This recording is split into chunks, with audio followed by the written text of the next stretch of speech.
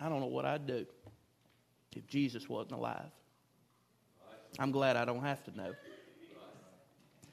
But the joy of His fellowship, the fellowship of His sufferings, and of the Holy Spirit, and of God's people, I'm so thankful to the Lord that He is alive. And for that, and in that, I can enjoy all of you and your precious pastor. It is my privilege, and I mean this sincerely, it is my privilege and my joy to be here this morning. And I thank you so much for letting me just come and be myself yet again, as you always have. And I'm glad to be here with you this morning. Let's get to the preaching. After all that, I feel like preaching. Hebrews chapter number 2.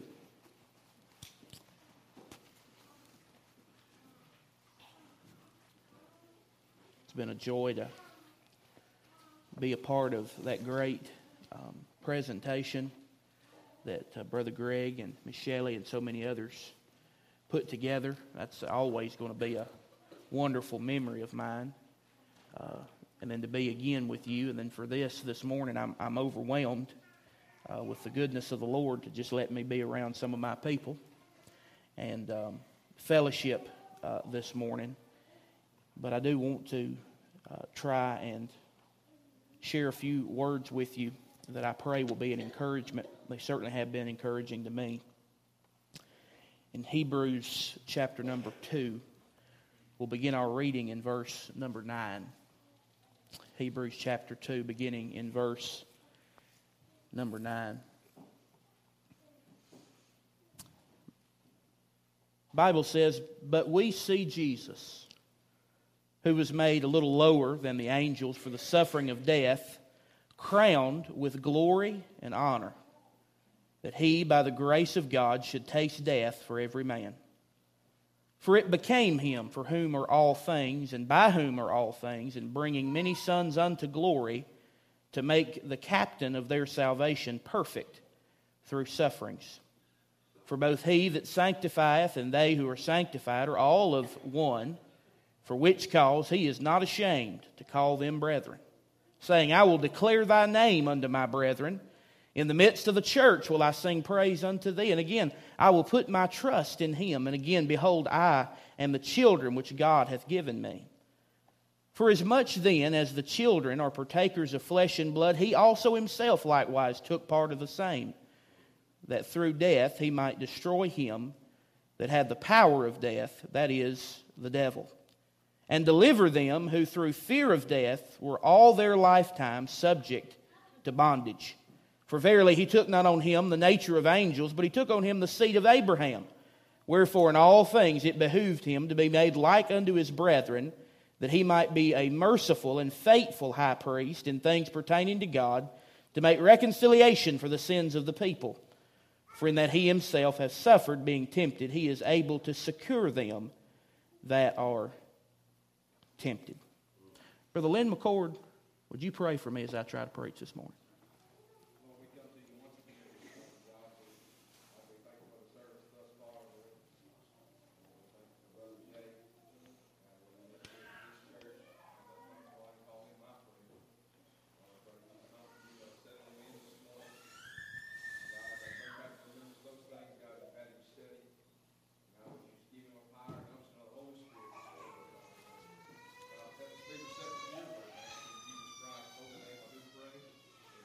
Amen. Thank you, brother. For a few moments this morning, I want to preach on the thought, He is worthy of the crown. Very recently, an event took place in world history of which many have not seen before, and many perhaps will not see again, and that is that Queen Elizabeth II, who had reigned as monarch of Great Britain for over 71 years, passed away. And for a time, the throne was empty. And of course, as is the case with many passages from monarch to monarch, from throne to throne, there's always speculation, there's always conversation and debate concerning the one that would come. The heir had already been chosen and already been selected.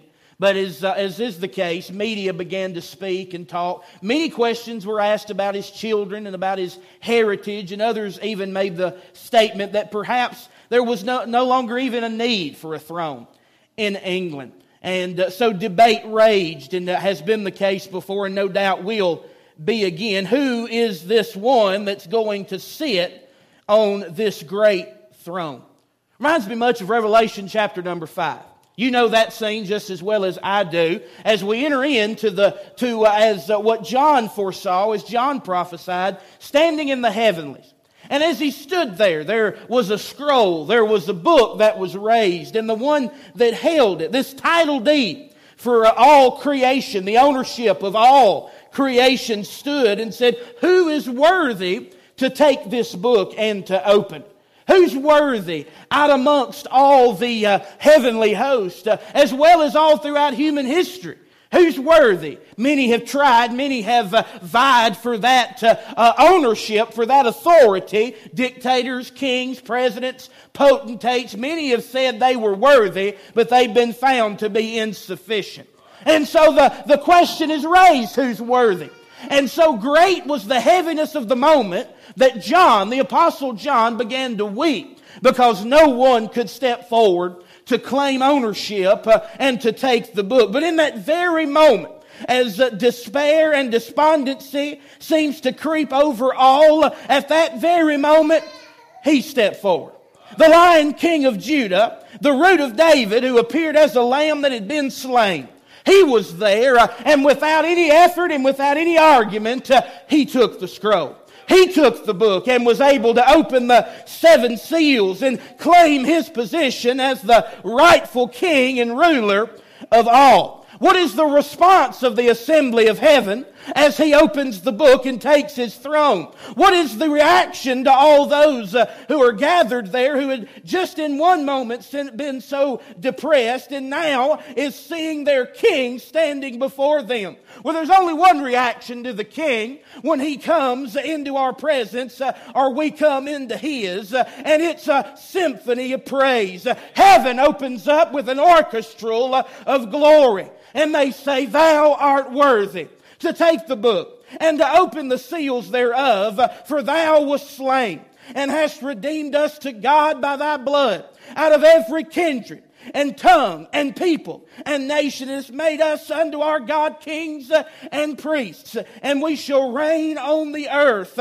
Worthy is the Lamb that was slain." Abraham Kuyper said, when Jesus looks at the universe from his exalted throne at the right hand of the Father, and he sees the great galaxies whirling in space, the planets and the people upon this planet, and all the minute details of life here, including the detail of our lives, there is nothing that Jesus sees anywhere of which he cannot say, "Mine." Could I say this morning that the Lamb is still worthy? He was worthy then. He'll be worthy now. And he'll be worthy when we come to that final day. So the inspired author of the book of Hebrews, writing in Hebrews chapter number 2, he begins the chapter with a word of warning, a word of exhortation, a word of caution. And he says that we ought to be careful not to let these truths slip away. We ought to be careful not to be distracted or to drift away from the truth of who Jesus is.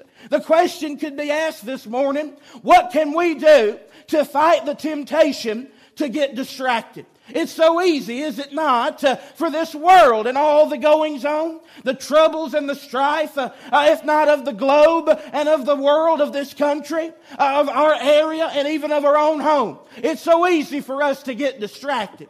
It's so easy for us to hear the truth and to believe the truth, but not to live the truth. So what's the remedy for this? What's the antidote for this apathy?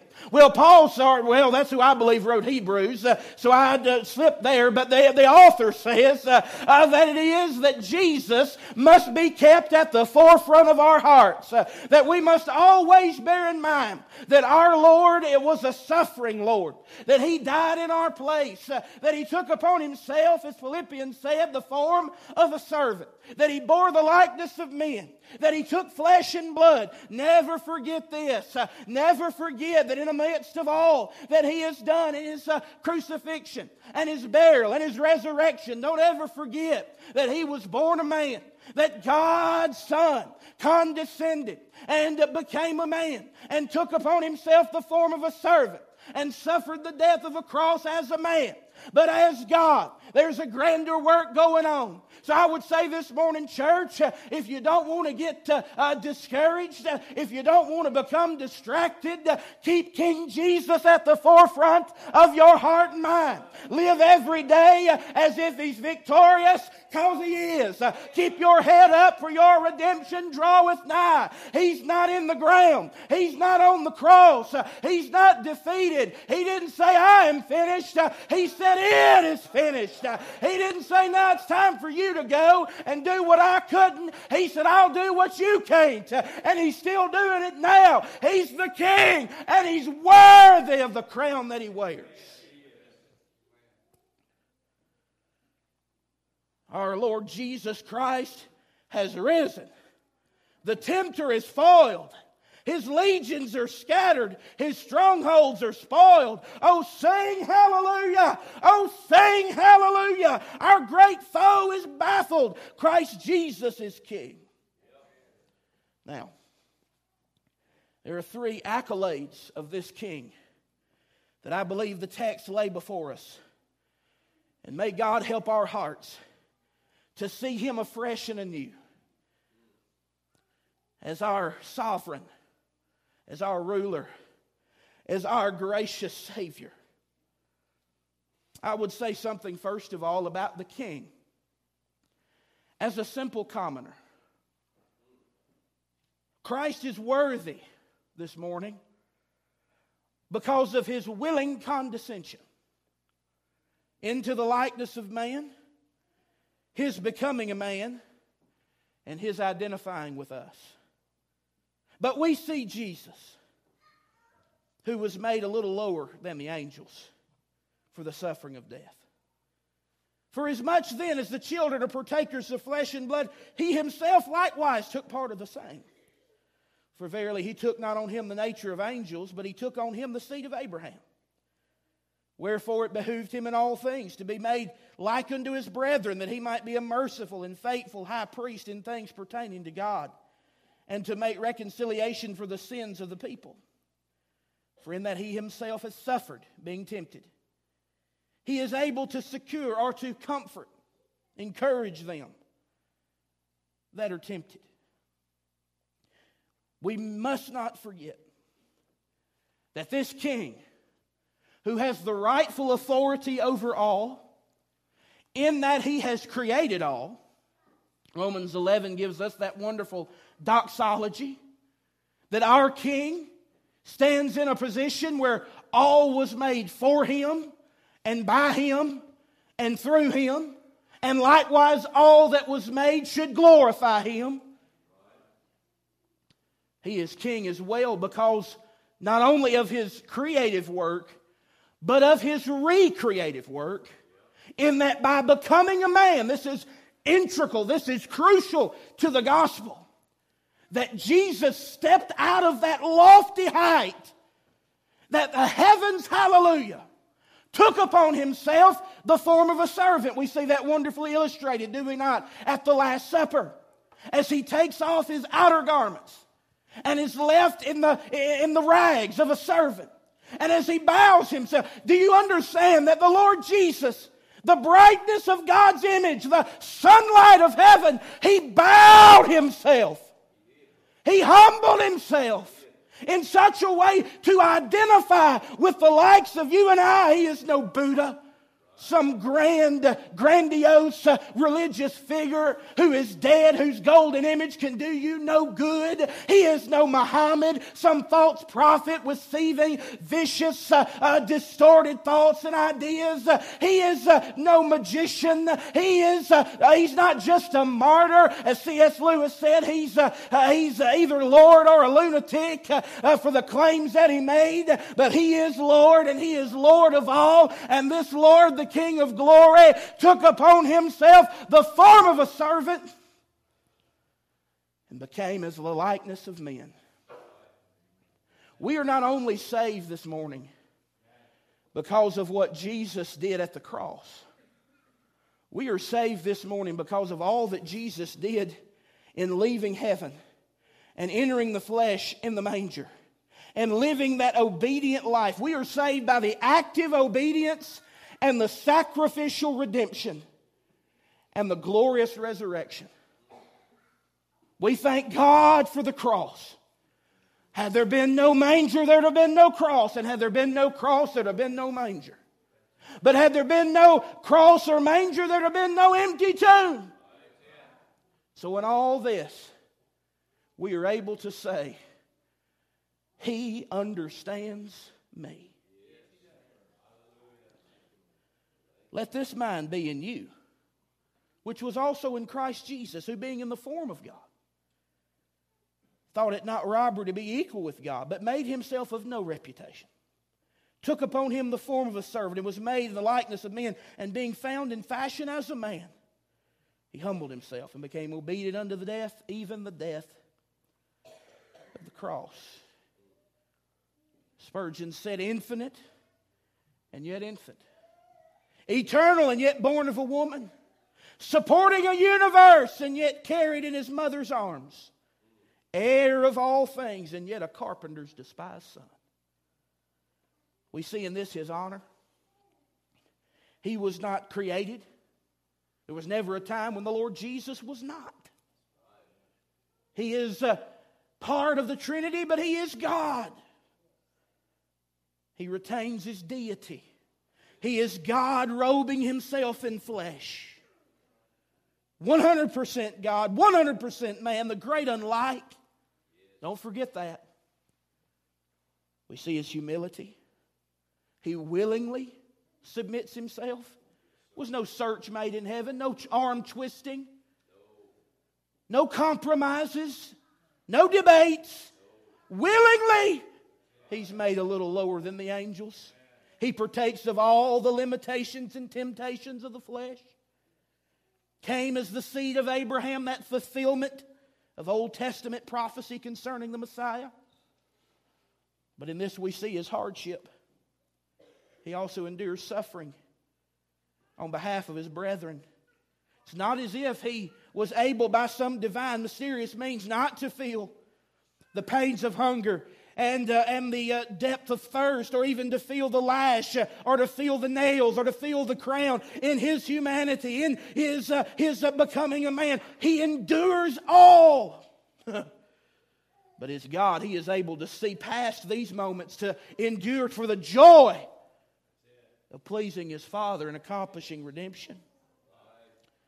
Robert Hawker writes, "Mark, my soul, the very sweet and peculiar manner in which God the Holy Ghost here speaks of Jesus. He was made a little lower than the angels. A body such as ours was given him. It behooved him to be in all things like unto his brethren. I charge it upon thee, my soul, that in all thy views of Jesus as a risen and exalted Savior, thou forever connect it and never lose sight of it, that it is Jesus in his human nature that is so exalted, so honored, so glorified. He became mediator. He stands forth the servant of Jehovah. He redeems his church and his people, for the suffering of death is crowned with glory and honor. How blessed the view! And if it be the same Lord Jesus whose head is now crowned with glory that was once crowned with thorns, with humble confidence may a poor sinner look up and tell him of the glories of his cross, now shining with tenfold luster in the glories of his crown. The King is worthy because he came as a simple commoner. But there's more. The King is worthy because He is a sovereign conqueror. Christ is worthy this morning, church, because of His absolute and total victory, unquestionable defeat of all His enemies. And such was His decisive triumph that He was able to take the weapons turned towards Him and use them for the victory over those who opposed Him. Oh, there was a time, dear friend, as Augustine used the analogy, there was a time in which sin rode us as wild stallions, its hand on the bridle, its hand on the rein. And when sin and Satan said, "Giddy up," we went. And when he said, "Whoa," we stopped. But there came a day in which the Lord Jesus, that master, a conqueror, that king, took upon Himself our reins. And He was able to redeem us. And He was able to conquer us, and such that now He is in perfect control. Now understand with me that these verses have their greatest impact when we know that we have been identified with Adam, the first man, who was created in purity, made to rule and to have authority over creation. But due to his sin in the garden, all humanity is plunged into darkness. We are all under the condemnation of death. And we are without hope of ever having righteousness of our own. Though we have not done what Adam did, we are guilty by association. Those who didn't sin like Adam must still die as a result of what came unfurled and unraveled in the garden. His fall brought us into guilt, but our own sin holds us guilty as well. The principle and the desire and the proclivity to sin came as a result of what took place there. Like a baby carries the human characteristics of their parents. We are all born with a depraved nature. Adam's sin brought corruption and depravity. His sin and our sin salts us as the salt has covered the sea. But what Adam did was not the end, though it's all been imputed upon us. The second Adam, I'm getting away from myself, but I will anyhow. The second Adam has come so much greater, so much better, that what was imputed on us for unrighteousness, He took upon Himself our sin. And in what He did, in His obedience and in His vicarious death, and in His resurrection, He is able to give to us who are unrighteous His righteousness, so that we stand before God in Christ perfect and holy. The only way we're getting into heaven is if we've got a clean slate, as if we've never sinned, perfect and righteous and holy and pure. And that's bad news. But what Jesus did on behalf of His people means that because we're in Him and He is in us, we have no fear of death. One with Himself, I cannot die. That in the presence of God, I am perfect. That in the presence of God, I am righteous, so that I might be joint heirs with Jesus. Hallelujah to God for what Christ has done for us. Death came as a result of sin. Death is not natural. It is not part of God's order. Death is an invader. It is an enemy. We die every day. Some in part, some altogether. But as Jesus became man, He suffered and died on the cross. He bore condemnation for sins He did not commit. But as God, He endured the sacrifice. And when taking our unrighteousness, He gave us His perfection. He paid our debt and He won victory. Where Adam could not ever be any hope for us, Jesus now has opened the door so that we might have hope in Him. He so took upon His flesh and blood, Spurgeon said, as to die in our nature, that thus He might slay death and might set us free from all fear of death. Do you not see that if the representative man, Jesus, died, He also rose again, and so also will all who are in Him rise too. You and I both know this morning that the fabric of our Bible and of our gospel is threaded with the truth of Christ's death, burial, and resurrection. It is the very cornerstone of all that we are. It was the declaration of David in Psalm 16 that God would not allow His Holy One to see corruption. Job looked through the telescope of his suffering to see his Redeemer alive and standing in victory. Isaiah saw the exaltation of the Messiah after His suffering death in Isaiah 52 and 53. Daniel in Daniel 12 told of the Son of Man who would die and yet rise again. Even the experience of Jonah, 3 days and 3 nights in the ship, in the fish's belly, is the foreshadowing of this event. Jesus said, destroy this temple and in 3 days I'll raise it up. He said, I have the power to lay my life down and to take it up again. Paul said that Jesus is proven to be the Son of God because He was raised from the dead. He calls Him the Lord of the quick and the dead. And 1 and 2 Thessalonians holds forth the hope that His resurrection is the confirmation that though we go to the ground and to the grave, we'll be raised again. And John saw Him in Revelation as one who had been dead but is alive and who will be alive forevermore. He's the King over death. There's a lot of excitement surrounding the scene of the resurrection, isn't there? You come to this in the Word of God and you find the earth gets excited. Stones rolled away. So much it should get excited.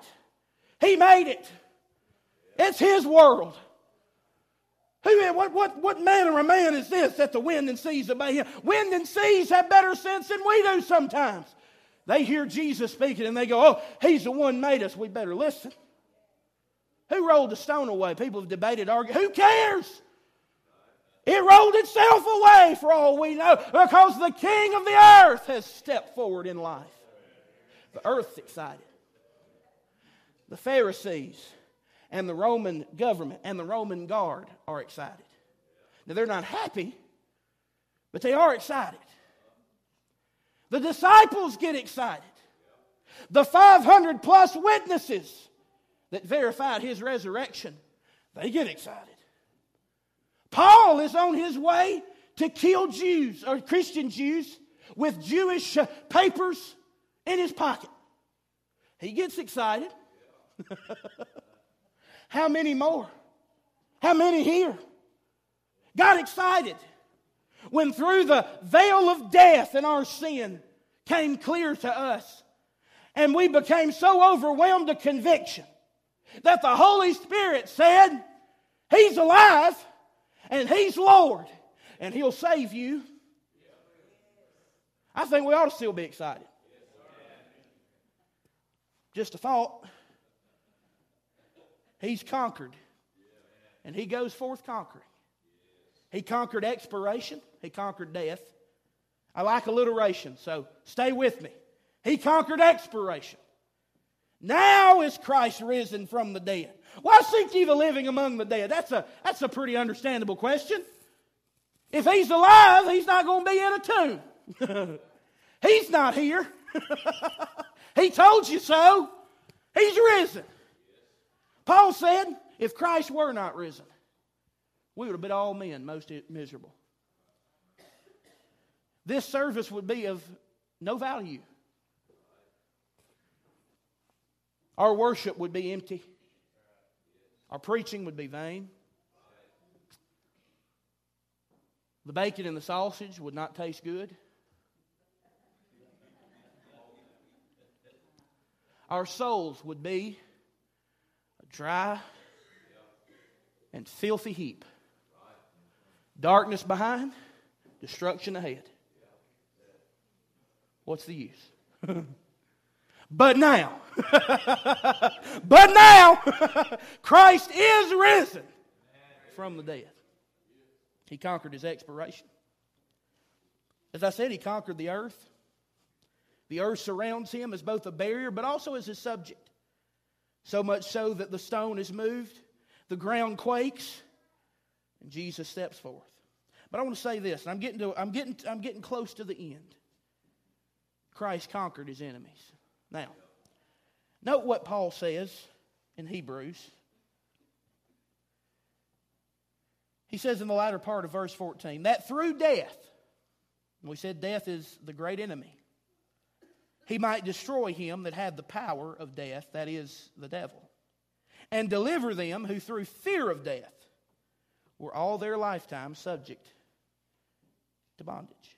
Now, here's what Colossians 2 says.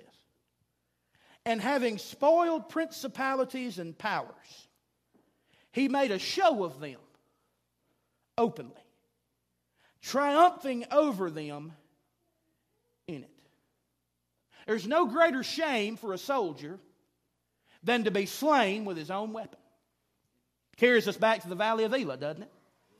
It's David, after he overthrows that great giant beast, the enemy of Israel, the representative of David, comes forth, steps forward, and he finishes the job, not with his own blade or the blade of another. He takes Goliath's sword. And he slays Goliath with the weapon Goliath held and caused havoc and fear for the people of God. Death is a giant sword for so many, hanging over the head with what feels like no more than a spider's web to hold it. People fear death. They spend millions to defy it. They waste their lives to ignore it. They go through all manner of activity to try and discover any way by which they don't have to think about this great enemy, always following them, always on their tracks, surrounding them. And yet Jesus, with the very weapon by which His people were held in bondage, the death that Adam had condemned upon him and now has fallen to us, with the very sword by which we would be defeated, Christ defeats death, He defeats the devil, and He looses the chains of fear. The brazen serpent has been lifted. What an odd thing for Moses to lift a brazen serpent. The very instrument by which so many had died. The serpent. Yet it's this shameful image that becomes their hope if they look and live. Sinner, I have no more to tell you this morning than that Jesus is alive.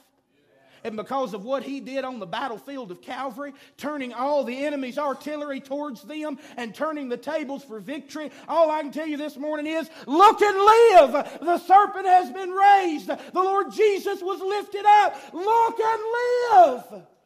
Fear death no more. Amen. Fear hell no more. Fear Satan no more.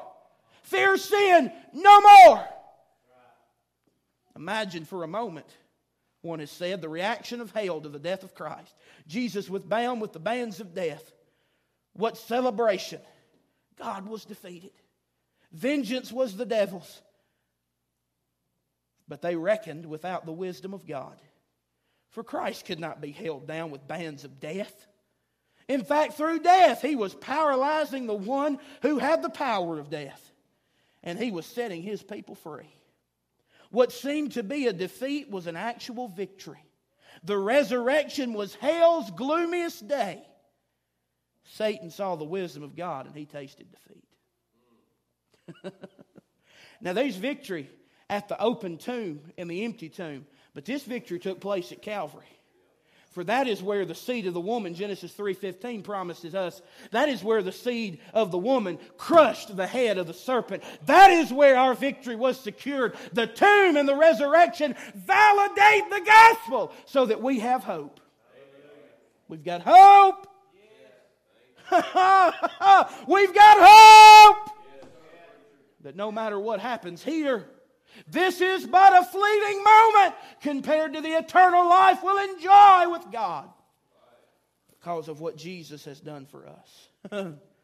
Death used to be an executioner, George Herbert writes, but the gospel made him a gardener.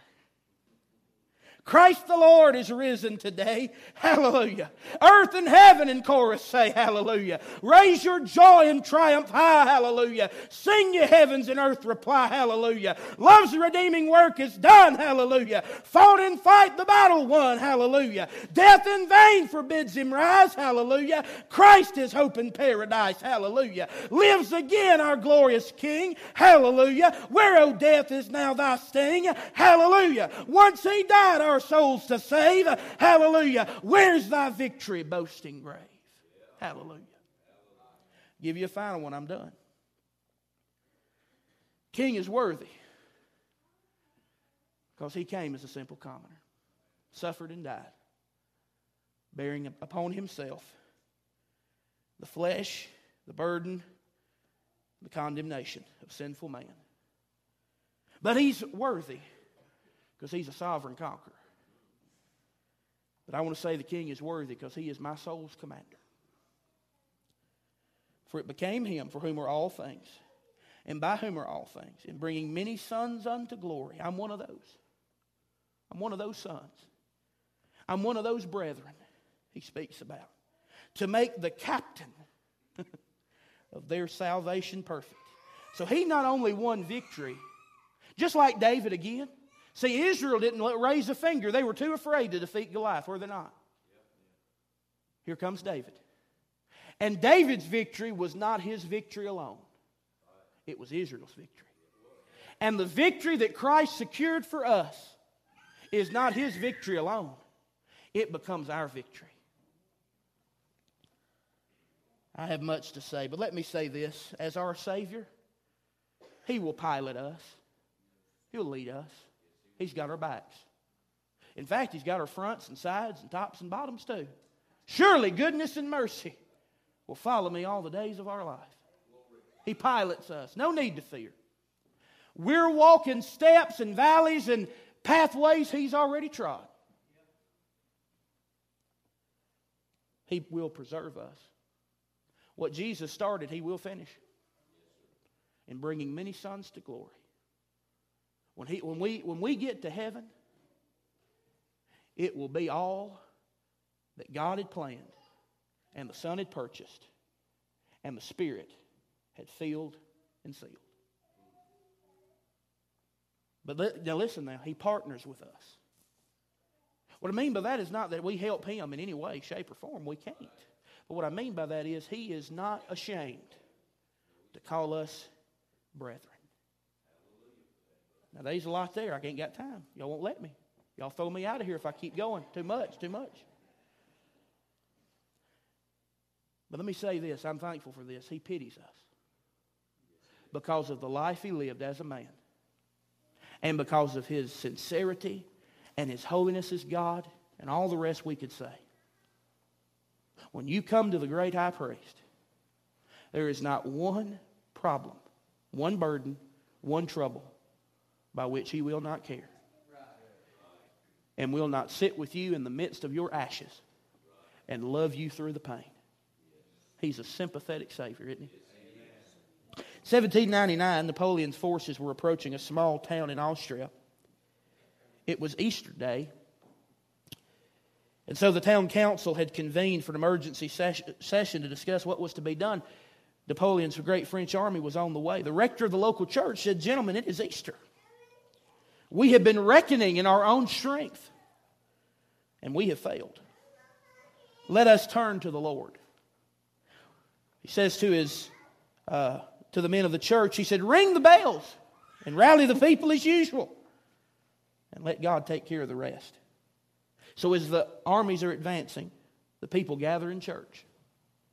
And the bells were rung just as loudly and clearly as any other Sunday. It is said that the French commander heard the bells and said to his lieutenants, "They have rallied the Austrian forces. We must retreat." The bells ring. And there is victory for us. The bells ring, whether you hear them or not. Jesus is victorious. This is all true. We are standing on a foundation of fact, not fiction. We have a firm foundation, for God incarnate lived His life and He died on the cross. He was buried in the tomb, and the third day He rose again. He is King over all. And our response ought to be, somebody ring the bell. Crown Him with many crowns, the Lamb upon His throne. Hark how the heavenly anthem drowns all music but its own. Awake my soul and sing of Him who died for thee, and hail Him as thy matchless King through all eternity. Crown him the Lord of life, who triumphed o'er the grave and rose victorious in the strife for those he came to save. His glories now we sing, who died and rose on high, who died eternal life to bring and lives that death may die. Crown him king. Hallelujah.